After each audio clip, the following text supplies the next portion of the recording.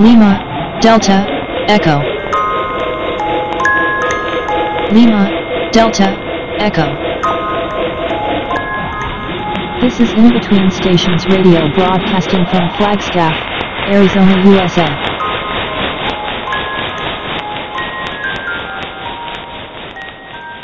Good morning. It's early morning in Flagstaff, Arizona. I guess before Thanksgiving Day starts. We have a really powerful winds blowing off the San Francisco peaks. This early morning, you can still see the stars outside. A couple beautiful planets up there. Mars is getting ready to set in the western horizon. Really intense red this year. And it's cold. Really cold. It was quite warm yesterday when I went for a run up in the mountains in the pine trees, as I do, off the trail. Sometimes I stumble and fall, but not too often. I like those kind of runs because not only are you running, and you're running uphill, but it increases your coordination as you run too, because you have to learn to read the ground, the forest floor, so you don't fall down and get hurt. Every once in a while I do. Kind of like reading the water when you're going fishing, but you're reading the earth so you don't trip and fall, and it becomes a kind of an aesthetic that goes along with the running. This is how indigenous people run.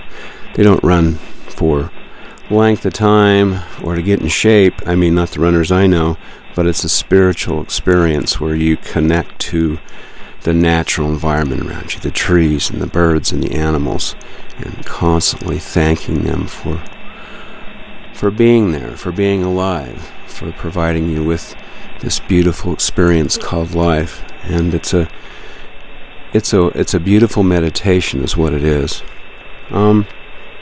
Getting the blues on the holidays. Yeah, I think a lot of people have a rough time during the holidays, especially when things happen that aren't expected. Of course, you know I'm struggling, as I have been talking about, although I didn't want to. I want to just forget it and not publicly let people know that I had lost someone I'm very close to. My girlfriend, of course, if you've been listening, you know that, Tiva. She's part of these broadcasts. Kind of helps me. Now, I didn't at first. I was really unwilling to share my feelings, especially when they're intimate like that and very personal. You really don't want to share those kind of things, but sometimes you learn you have to. I wanted to share Tiva because she's such, as I said before, highly unusual person. I don't think the planet has a lot of people like that on it. She's just born angels unaware. You're around angels and you're unaware of it. She was one. And I didn't realize until she died that she was what she was, this divine individual. And that's here's my cuckoo clock. And that's in light of all the suffering she went through and how she somehow maintained this beautiful soul that she had. So I really miss you, Tiva. There's no one that's going to ever fill your place, I'm sorry to say. Yeah, getting the blues in the holidays. I have a beautiful friend. I've known her for a while. Not only is she nice looking, but she has a beautiful and kind heart. She's having a rough time. She came down to help me with the passing of my girlfriend, and I'm grateful for that. But I found out in turn that she's having a really, really difficult time. Some awful things happened to her. Seems to be one of those years for that. And it's not fun to see somebody you love suffer. But she came to help me, and she has helped me a lot. We talk back and forth and spend time together, both in person and then across the phone, as so many of us do these days. I'm very grateful for her. She doesn't really get on, she's like Tiva was, she doesn't really get involved in social media and stuff, so I don't even think she listens to very many of my podcasts. I really don't care, to be honest with you, because the friendship's what I value, and her wisdom is substantial. So I worked about 6 years in a hospital and spent a lot of that time in the emergency room, and sometimes during the holidays I was in the emergency room. The phlebotomist on call. Everybody having vacations, and I would take the extra pay. And because I had friends, nurses and doctors in the emergency room, and I guess I was blessed to have the talent to draw bloods and to draw blood from people in extreme situations, because they have to get those blood chemistries in the lab to get baselines on the person that comes in as a trauma. It's one of the very first things you do. And it's very comparable to a war situation, because these people come into the emergency room in the worst of circumstances. And the holidays sometimes are the worst time for tragedies to happen, especially when families get together. There's fights and there's heartbreak, in addition to all the beautiful things. The reason I want to emphasize in this broadcast, I want to get away from all the happy stuff. I mean, I'm going to mention that, of course, but I empathize with people having a hard time right now, with the passing of someone I love very much, and this is the time of year we got together. I'm particularly aware this year. You're up there, and now you're down in it, like the sun. I'm down in it. And, I remember out of all, I don't want to go over because, some of these traumas are awful. People die, or they have horrible injuries. It can be a rough one. Had people come in from huge family brawls. They all get drunk and get in fist fights. These are people that love each other, that are brother and sister, or, aunt and uncle, and sometimes the alcohol gets a little crazy. You don't even have to have that sometimes, when the situation can get really volatile. And they would come in the ER, and often the injuries weren't too severe, but there'd be somebody there, a social worker along with the doctor, to talk them down, put them in different rooms, and try to get them to come to some sort of peace on the holidays. Merry Christmas, Happy Thanksgiving. It's especially bad on New Year's. I don't know if it's attributed to the alcohol as much as you just start sharing feelings that maybe shouldn't be shared right then, and maybe you haven't got together for a long time. Anyway, I want to get away from that and just talk about one situation in particular. I remember this morning when I got up real early. It's kind of a heartbreak, and I hope I can do it justice. I remember they brought a young woman into the emergency room. You have the waiting room where they have to process you in. They immediately process her in. I mean, she went to the front. I wasn't there. I was back in the, waiting for the next trauma to come in, because they call them in. They come in on helicopters and in ambulances, and sometimes they're driven in. They need to be on call to be in the emergency. The ER? What? The ED. Oh, they call it the ED. The emergency department. They keep changing them. So I was back, and this beautiful young woman come in, accompanied by two younger nurses. She wasn't doing very well. And immediately you knew it wasn't a physical injury, it was a psychological one. And you could tell she had been crying for a really long time. And when you see somebody like that, it really gets to your heart immediately, and everyone, you don't want to get right there too quick. And so these two nurses took her into one of the rooms they have there, where they could close the door, and they were in there for a while. Of course, they immediately called me in to go take her blood. And I went in. So they had the lights on dim in the room, and I opened the door up. I have my lab coat on and have my identification. And, there's protocols in situations like this. You just don't start talking and say, "Hey, how's it going?" I was just kind of quiet. And I said, "Hi," and I read her name to her, and I said, "Here to draw your blood." And she just started crying. And she wanted me to hold her hand. There was a couple of other people there. And I said, "Okay." And she said, "Is it going to hurt?" And I said, I think it'll be okay. I've done this a lot. I don't think you'll feel any pain." She said, "Oh, yeah. Pain I feel you can't do anything about." And so I was real careful with her when I drew her blood. Tried to be as tender with her as I could. She's just so fragile. Later I learned that her husband had left her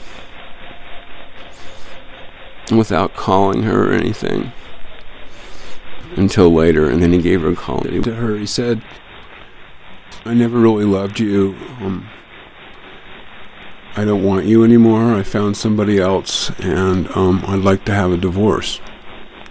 And of course, this guy was everything to her, and her next step was she didn't have anything she felt like worth living for, and so she's going to kill herself. And she decided she'd go to the hospital and see if she could find somebody to help her out.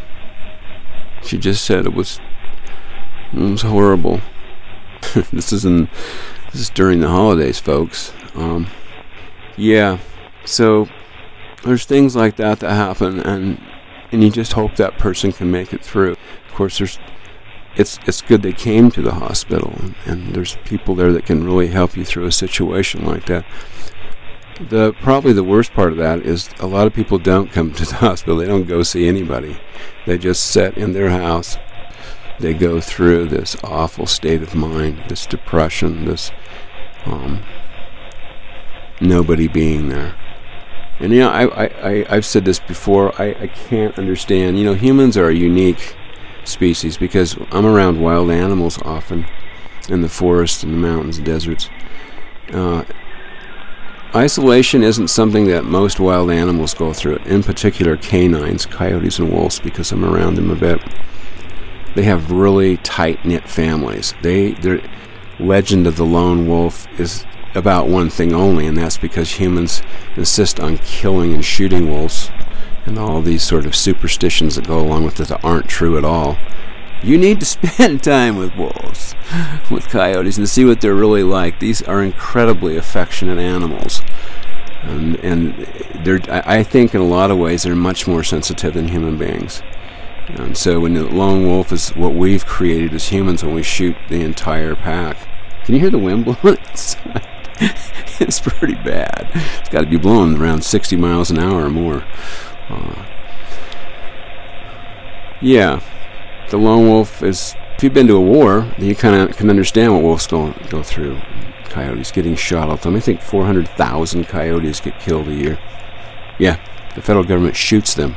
Those are the kills that are recorded.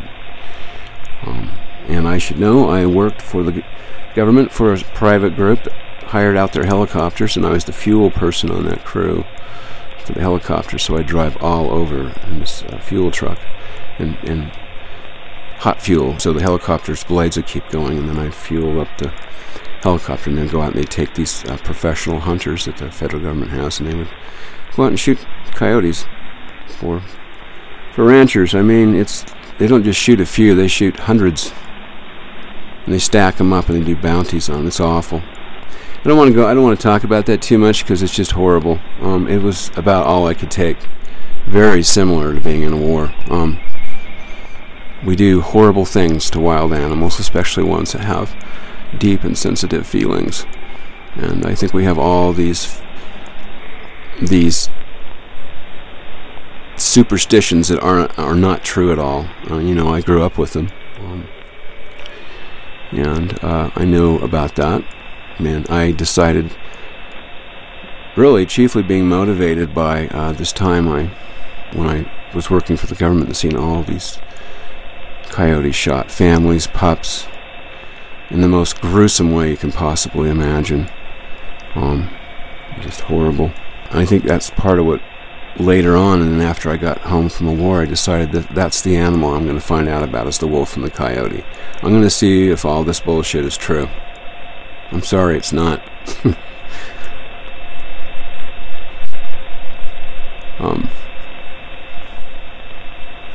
These are beautiful animals. They're beautiful, and with tribes, they're brothers and sisters. They're part of a clan.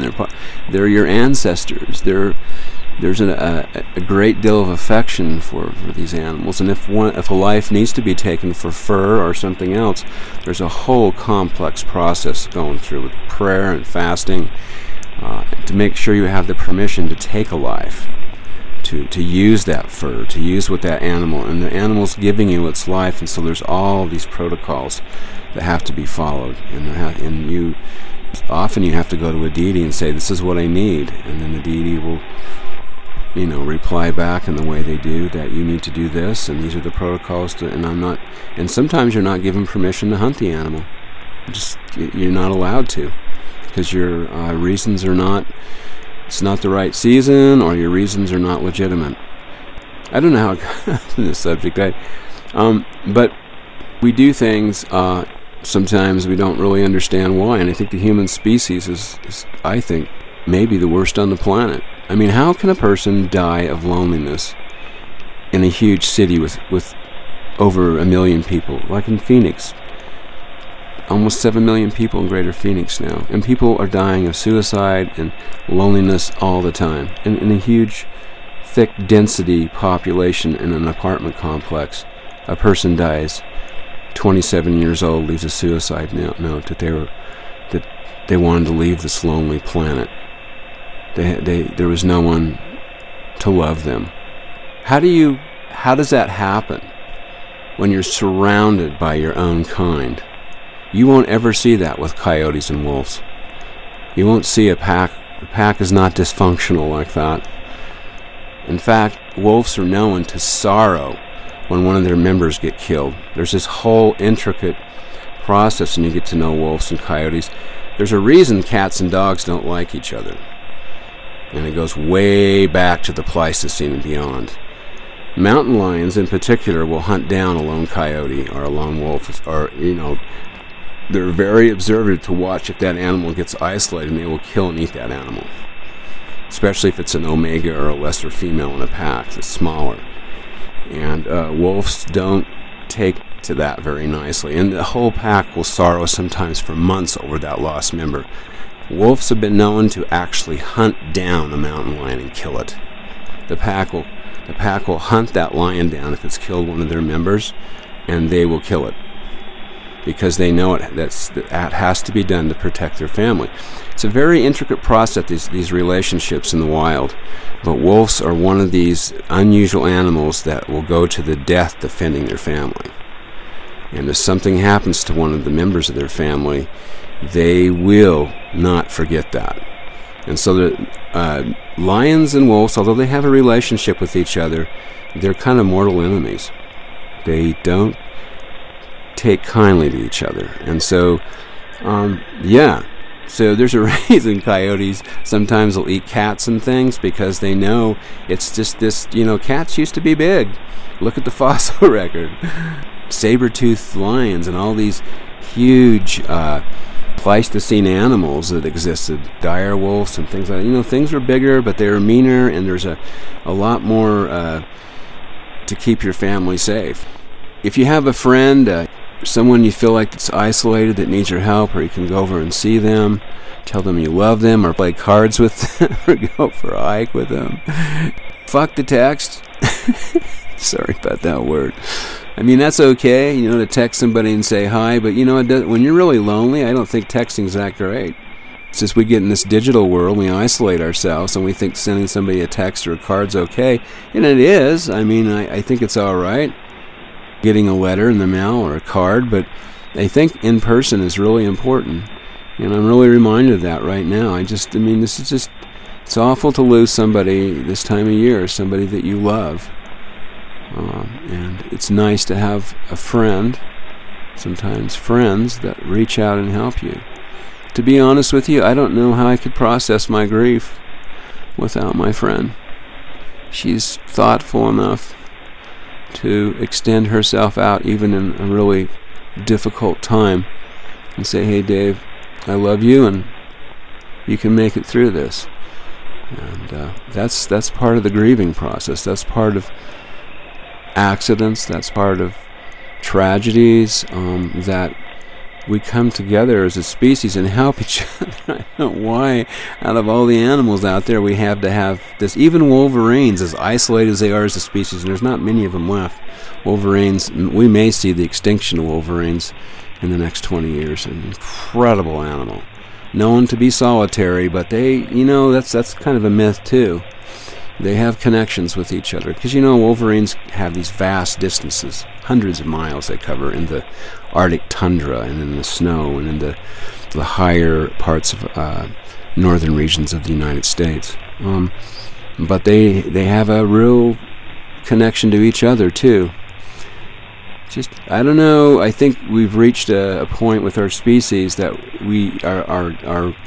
our technology has served to give us a mirror that's of an insane kind of loneliness. I've never seen loneliness like this, especially since COVID.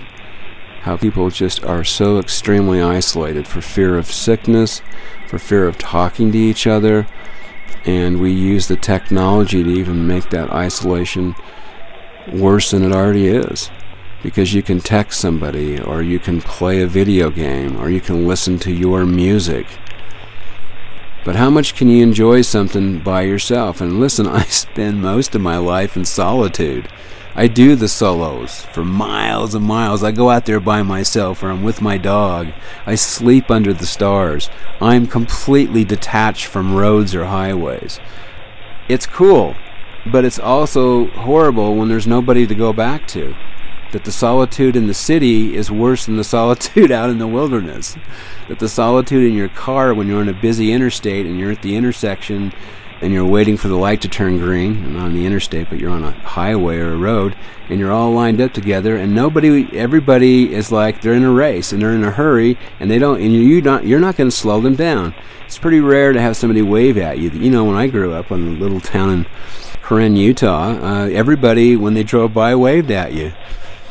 Truck or their car, or they might stop and talk to you. I mean, there's a few times when you didn't want to look at somebody because you're mad at them, or they stole your irrigation water, or you got in a fist fight at school and you lost your wrestling match to that guy that just went by. Fuck him, I'm sorry. That stuff. But I think what you get now is I think it's interesting to go in a grocery store and nobody will make eye contact with you. Everybody's got their mask on. It's almost like wearing the mop suit, the chemical suits we used to have to wear in the Middle East when there was chemical and biological elements are present in the air. You have to wear those, and it isolates you. I had a dream once. It's an interesting dream. I don't know. Can you guys hear the wind? I'm not sure. This is live broadcast, and it doesn't seem to be picking up on my recording devices. I'm going to drink a coffee. I've had 3.5 cups today, which is a high amount. I would have liked it to be 1, but today's one of those days. As I had a hard time sleeping since my girlfriend's died. Sometimes it feels like she's still there in bed with me, giving me a hug, and then I get more conscious and realize, no, Dave, she's not there anymore. I mean, I know her love, and I've talked about that, and there's something there, but I miss the physical contact, the touch and the feel, and that's what I'm talking about. That's what we need as a species. How can we it seems we're getting more and more violent, more and more isolated, and I don't even know if humans are meant to be so compacted into the city, So we're some places where you're 2 feet from the next house, you can hear everything going on in the other apartment through your walls, because they're built cheaply. That developer is going to build that house as cheaply as they can and get as much money out of that apartment complex. Or the floor above you can hear that. Or people love to play their music as loud as they can and get their big, huge 4-wheel drive behind you as close as they can. Get those bright lights, and get you out of the way. Or their brand new Tesla, they get right on your tail. Because you don't have the acceleration an electric car has, and you get out of their way. We're not talking about political affiliations here. We're talking about mindsets where people don't give a damn. And even when they're home, they don't care. Like my friend that's going through so much trauma now. They just walk away out of a situation, leave an entire family there. My great-grandfather did that to my great-grandma Sarah. I'm glad she was strong, because my grandfather, after World War I and being in shell shock and having post-traumatic stress disorder, he just left my little great-grandma. She's just a little woman, like Tiva, my girlfriend, 5 feet tall, less than 100 pounds. She was a fighter, and she kept her family together, and I don't know how she survived. If you want to listen to a nice broadcast, I did a 2-part series about my grandmother just before my last cousin on my dad's side of the family passed away of brain cancer, which was tragic. She related a lot of personal stories about my grandma Sarah, because one of the last places she spent her life was with my cousin Kay, who's a bit older than I am. And she just related these incredible heroic stories of my grandmother that I didn't know about. I mean, I knew some of them, but I didn't know how much she suffered. That's the part I didn't know.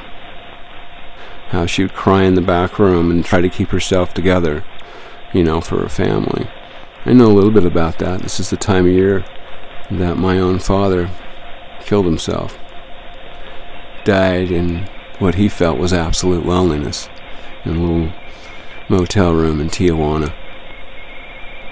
Yeah, there was a lot of people around him too.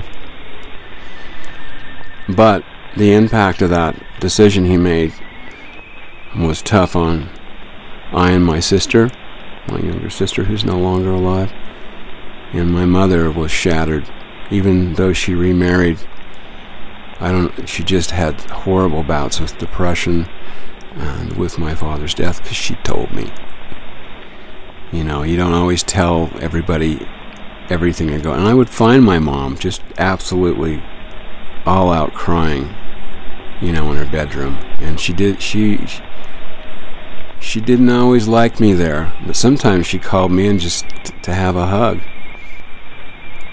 Yeah, we need to reach out. It's hard for me too sometimes to reach out. I get isolated, and I don't want to talk to anybody, especially during COVID. Go in the store, you got your mask on, get in there and get your stuff and get out.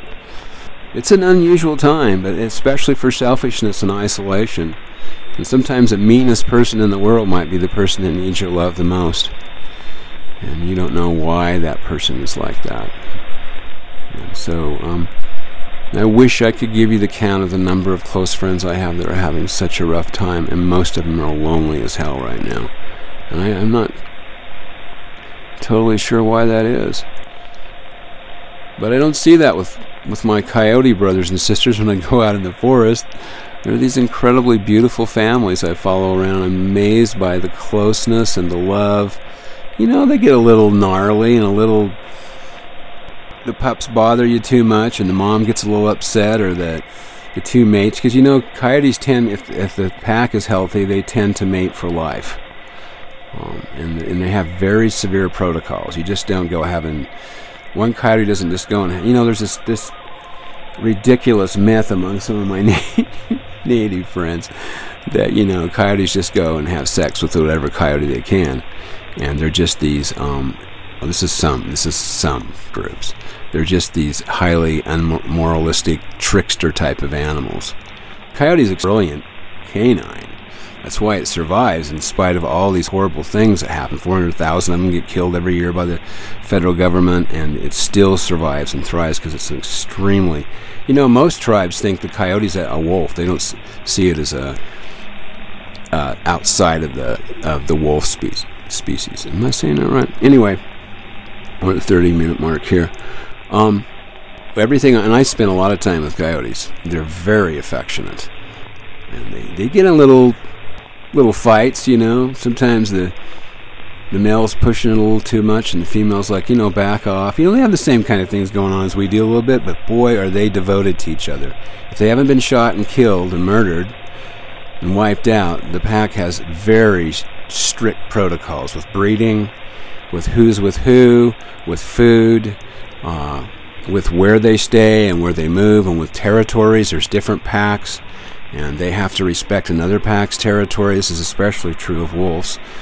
And in wolves and coyotes, they have a sort of they stay out of each other's way.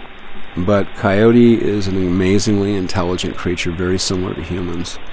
And we need to look at our animal brothers and sisters, ants, which are highly social animals that have survived at least 2 mass extinctions because they're social, because they stick together. We need to see that not only as a species do we need to stick together to survive, because we need touch and feel and kiss and hug, and but we need to see that all of us together on this planet need to work with each other. We need, as we always have, and not that one species isolates itself and breaks itself off from the rest of the natural world. So, the holiday blues. And before I leave here and forget the dream I was telling you about, I had this dream during a really, really awful time in my life. I'd spent time in lockdown in a behavioral unit in the hospital, the one that I worked in a guidance center, at the edge of my life, not so sure I wanted to live anymore. Connected to a war, connected to the end of a marriage, connected to problems with myself, and my life was hanging by a thread. And because of the love of, I can think of 2 or 3 individuals, I made it. One was a shaman healer that was a woman that was a nurse. She saved my life, I think. And she closed the door in the room and locked it and said, David, I don't want you to do something that you're going to regret, that your family's going to regret, and you are. She said, I love you, and she gave me a shamanistic blessing. She was a trained medicine woman.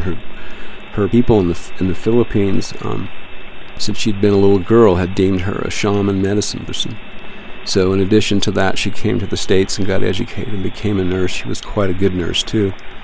I had no idea she was a shaman, and so she gave me an incredible blessing, I think, that helped save my life in that little room. I was so out of it, I hardly even remembered her trying to hold me up because I was slumped down.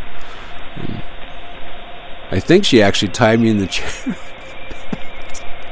So I didn't, I was so medicated out, and she's just so kind to me. And I remember her speaking in her Filipino language, and she helped save my life. I owe her. There goes my cuckoo clock.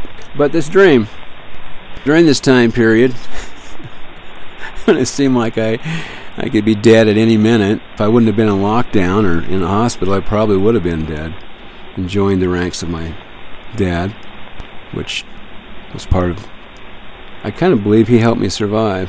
His story, it's like, don't do this, son. Don't do what I did. And I think he was there too. I think he helped me survive. I'm here today. But I had this dream. I'm on the moon. In fact, I remember now, I don't think I was a man. I think I was a woman. How dreams do that. So I have this spacesuit on. I'm inside. I'm in this. I've talked to you about my dreams. I'm different people and different realities and different time periods. And my book Timelines, or Seraphic, explores this whole thing that I've been through with my dreams and experiences with different types of reality. So my dream deemed me this woman. I had the body and face of one, but it's still me inside of there. I'm walking on the moon, and it was the moon. It was amazing. It had the rocks, and the moon's just totally devoid of life. And I'm walking, and I have the weightlessness of the moon, and I have one of these like spacesuits like they wore in 1969 on the moon. They've probably improved a lot since then. But I had that kind of a spacesuit. I'm walking along, and I can hear my my oxygen being forced into the helmet and the suit that I have on. 'Cause, you're in a pressurized suit. You're not going to live on the moon if you just walk out there. Hey, Bob, I'm going to take a nude walk on the moon. That's going to be the end of you. You have to have a pressurized suit to survive there. And plus the radiation. There's no atmosphere on the moon, so you have to have all these things to protect you. So I have my spacesuit on, and I'm walking along, bouncing along. And I'm really, I remember I felt horribly depressed. and I'm sure that had a lot to do with my personal situation, my conscious world, and I feel awful, and I want to find somebody. I want to take my glove off, my spacesuit, and I want to just hold her hand. I want to have somebody I can hug, and I'm looking around, and I'm thinking, there's nobody else on the moon. There's just you. I don't know where your space capsule or your spaceship is or your landing vehicle, but you're isolated. And I felt that isolation, and I felt this horrible depression. And then something said, flip your mask up. And suddenly, instead of having those kind of, those kind of spacesuits, you can't just flip the glass mask up. It's like all pressurized. But in this dream, I have it sort of turns into one of these 1950s sci-fi helmets, and I can flip the glass up. And I'm like, God, what if I do that? My body's going to explode or I'll suffocate. But I decide, okay, I'm going to flip the glass shield up on my helmet, and I flip it up, and I can breathe. I was like, oh my God, there's oxygen on the moon. And then this voice says, you're not on the moon. And I look, and I realize there's a city in the distance, and as I walk, this loneliness just gets worse and worse as I walk. I realize, it's like, Dave, you're on the planet Earth. Yeah, this is Earth. And so, I think what I got from that dream is, we're really in a tough spot as a species. We don't know how to love each other. We don't know how to touch. And if we do, we forget, or we're too busy. Or we're too detained with our technology, too much on the computer, or we text too much. And we don't have the means to reach out and give somebody a hug. I seen somebody in the grocery store. I don't even know what happened there. There's this woman, and she gave it was a homeless woman, obviously. She was giving her a hug. And I seen the face of the homeless woman. I couldn't see the other, the woman that was hugging her. I couldn't see her face until I walked past him. She was crying and just trembling. And this woman had set her groceries down, and she was giving her a hug. It was a pretty powerful moment because, I was only interested in getting out of the store with my groceries and getting in my car and going home. I didn't want to be in the store full of people. It really made me stop and think, wow, it's still possible to say to somebody, even if you don't know, hey, I love you. And I know you're having a hard time, and here, I can help you a little bit. And I think we should be thinking like that all year long, not just during the holidays.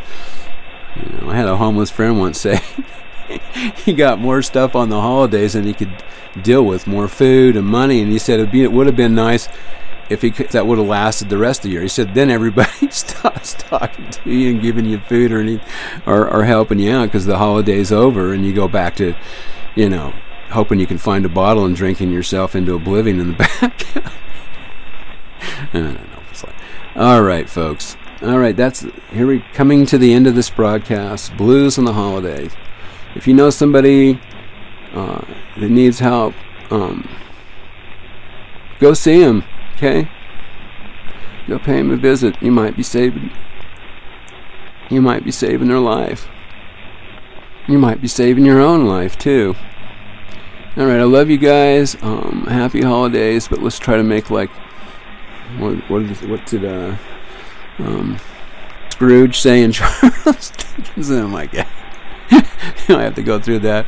We should make Christmas every day of the year, not just one. And remind ourselves that we have fellow human beings and that we're connected to a planet with beautiful animals and trees and all these wonderful things are part of our life, not just ourselves. There's nothing more awful than just being by yourself for too long. I know the solo. I've done the solo for years. I know the wilderness. I know the voyage out into the unknown. And the fasting and the praying and the doing the hallucinogenic medicine and having, I know the solitude. And I think that's important. But I think more important is you can go back out of the wilderness into the city, and you can feel a connection to people. And that's what isolation, that's what solitude, voyage is all about, is coming back from out there and embracing your family and your friends and being a little bit stronger than you were before you left, able to give more and to help more. Or the soul's not worth a damn. Not to me. If it doesn't do something to you to edify your soul and your heart, and to let you know that you're connected to everything, not just to yourself. And that there might be somebody out there walking around where they think they're on the moon and they think they're by themselves, and what it really is just it's their backyard, it's their apartment, it's their house, and they can breathe. And they can feel deeply, and there's nobody there. I'm going to play that song. It's an old song by Kansas. It's pretty powerful if you listen to it. Maybe you think it's kind of dated. But Kansas is one of these groups that had the power to really reach down into your heart and make you think about things. And this song, Nobody's Home, is pretty powerful stuff. And I'm going to end the broadcast with that. All right, love you. Happy holidays. Hope this wasn't too much of a downer. Love is the most powerful thing that we have. More powerful than a nuclear bomb. More powerful than... And it can... We need to get reconnected to that. And animals have it.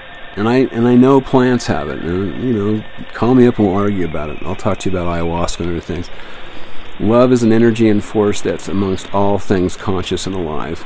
And I think even holding the very universe, fabric of the universe together itself. I know you can talk to me about the quantum where it's the protons and the atoms. I think it's love. I think we need to go down there a little smaller and look at in the quantum way and say, hey, what is that really strange atomic particle floating around there? Oh, this could be 100 years, 1,000 years. That's what we call, it's love. Oh, you mean it's holding the entire fabric together of reality? Yeah. Nice. Well, give me a big, huge box full of that. Give me a big hug. All right, Tiva, I miss you. And I look forward to whenever that day is I can see you again and give you a big hug. And tell you sorry for some of the things that I did that I'll take to the grave. And that I so love you, Tiva. And thank you for somehow, in some shape or form, being with me. And you might notice that in these broadcasts. There's something unusual there. And so, I think Tiva's not dead.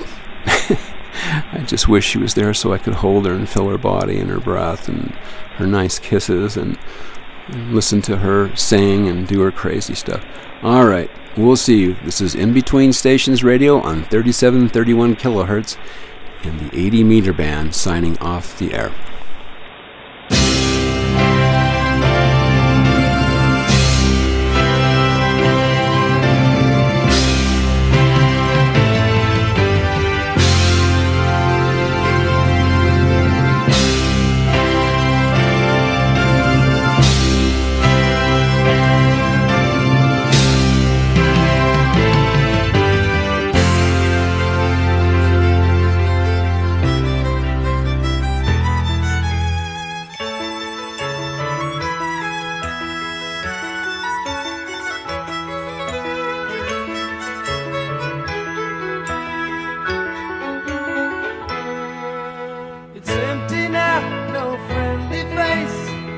Nothing lives within. I look around and I find no trace to tell me what has been. So far I've come to find there's no one here, no life I fear. I came for nothing, they have gone, and nobody's home.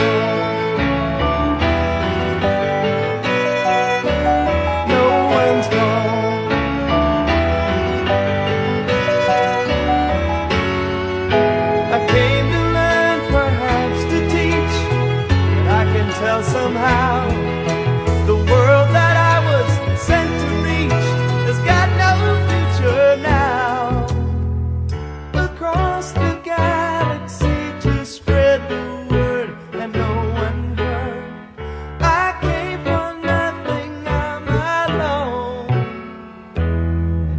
nobody's home.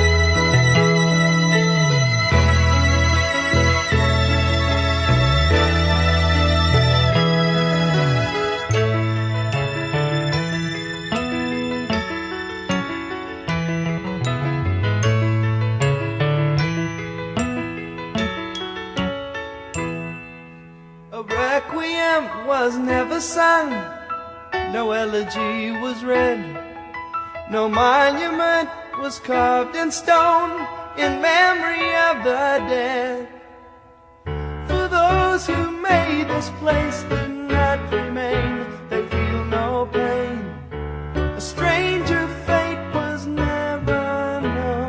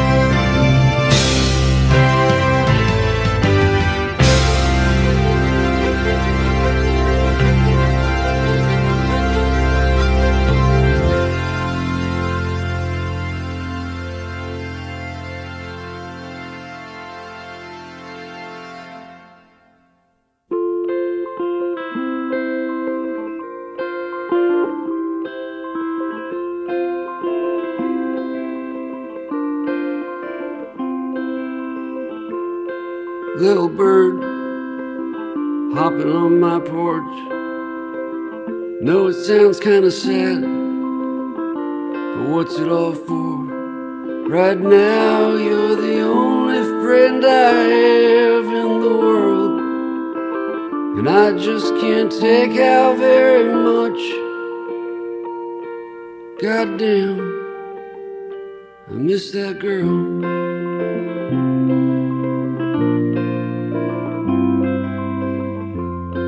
Little bird, you look alright. I'm sure it's not easy getting through your night. So tell me this can't be how it's gonna end. Tell me my heart somehow, dear God, it's gonna mend.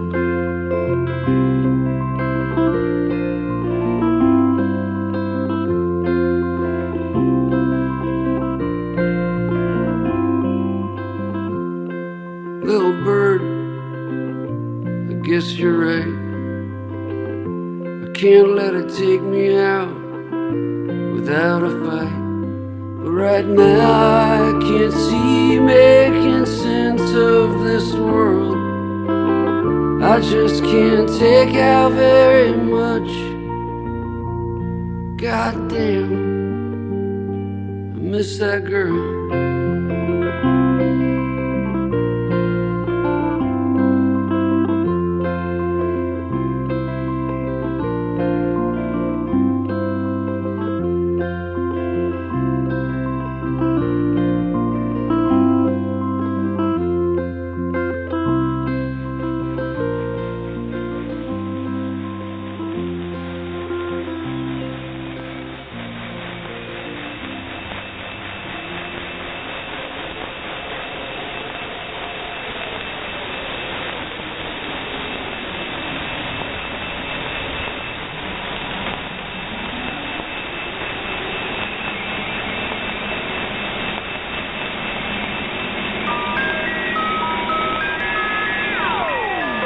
This is In Between Stations Radio.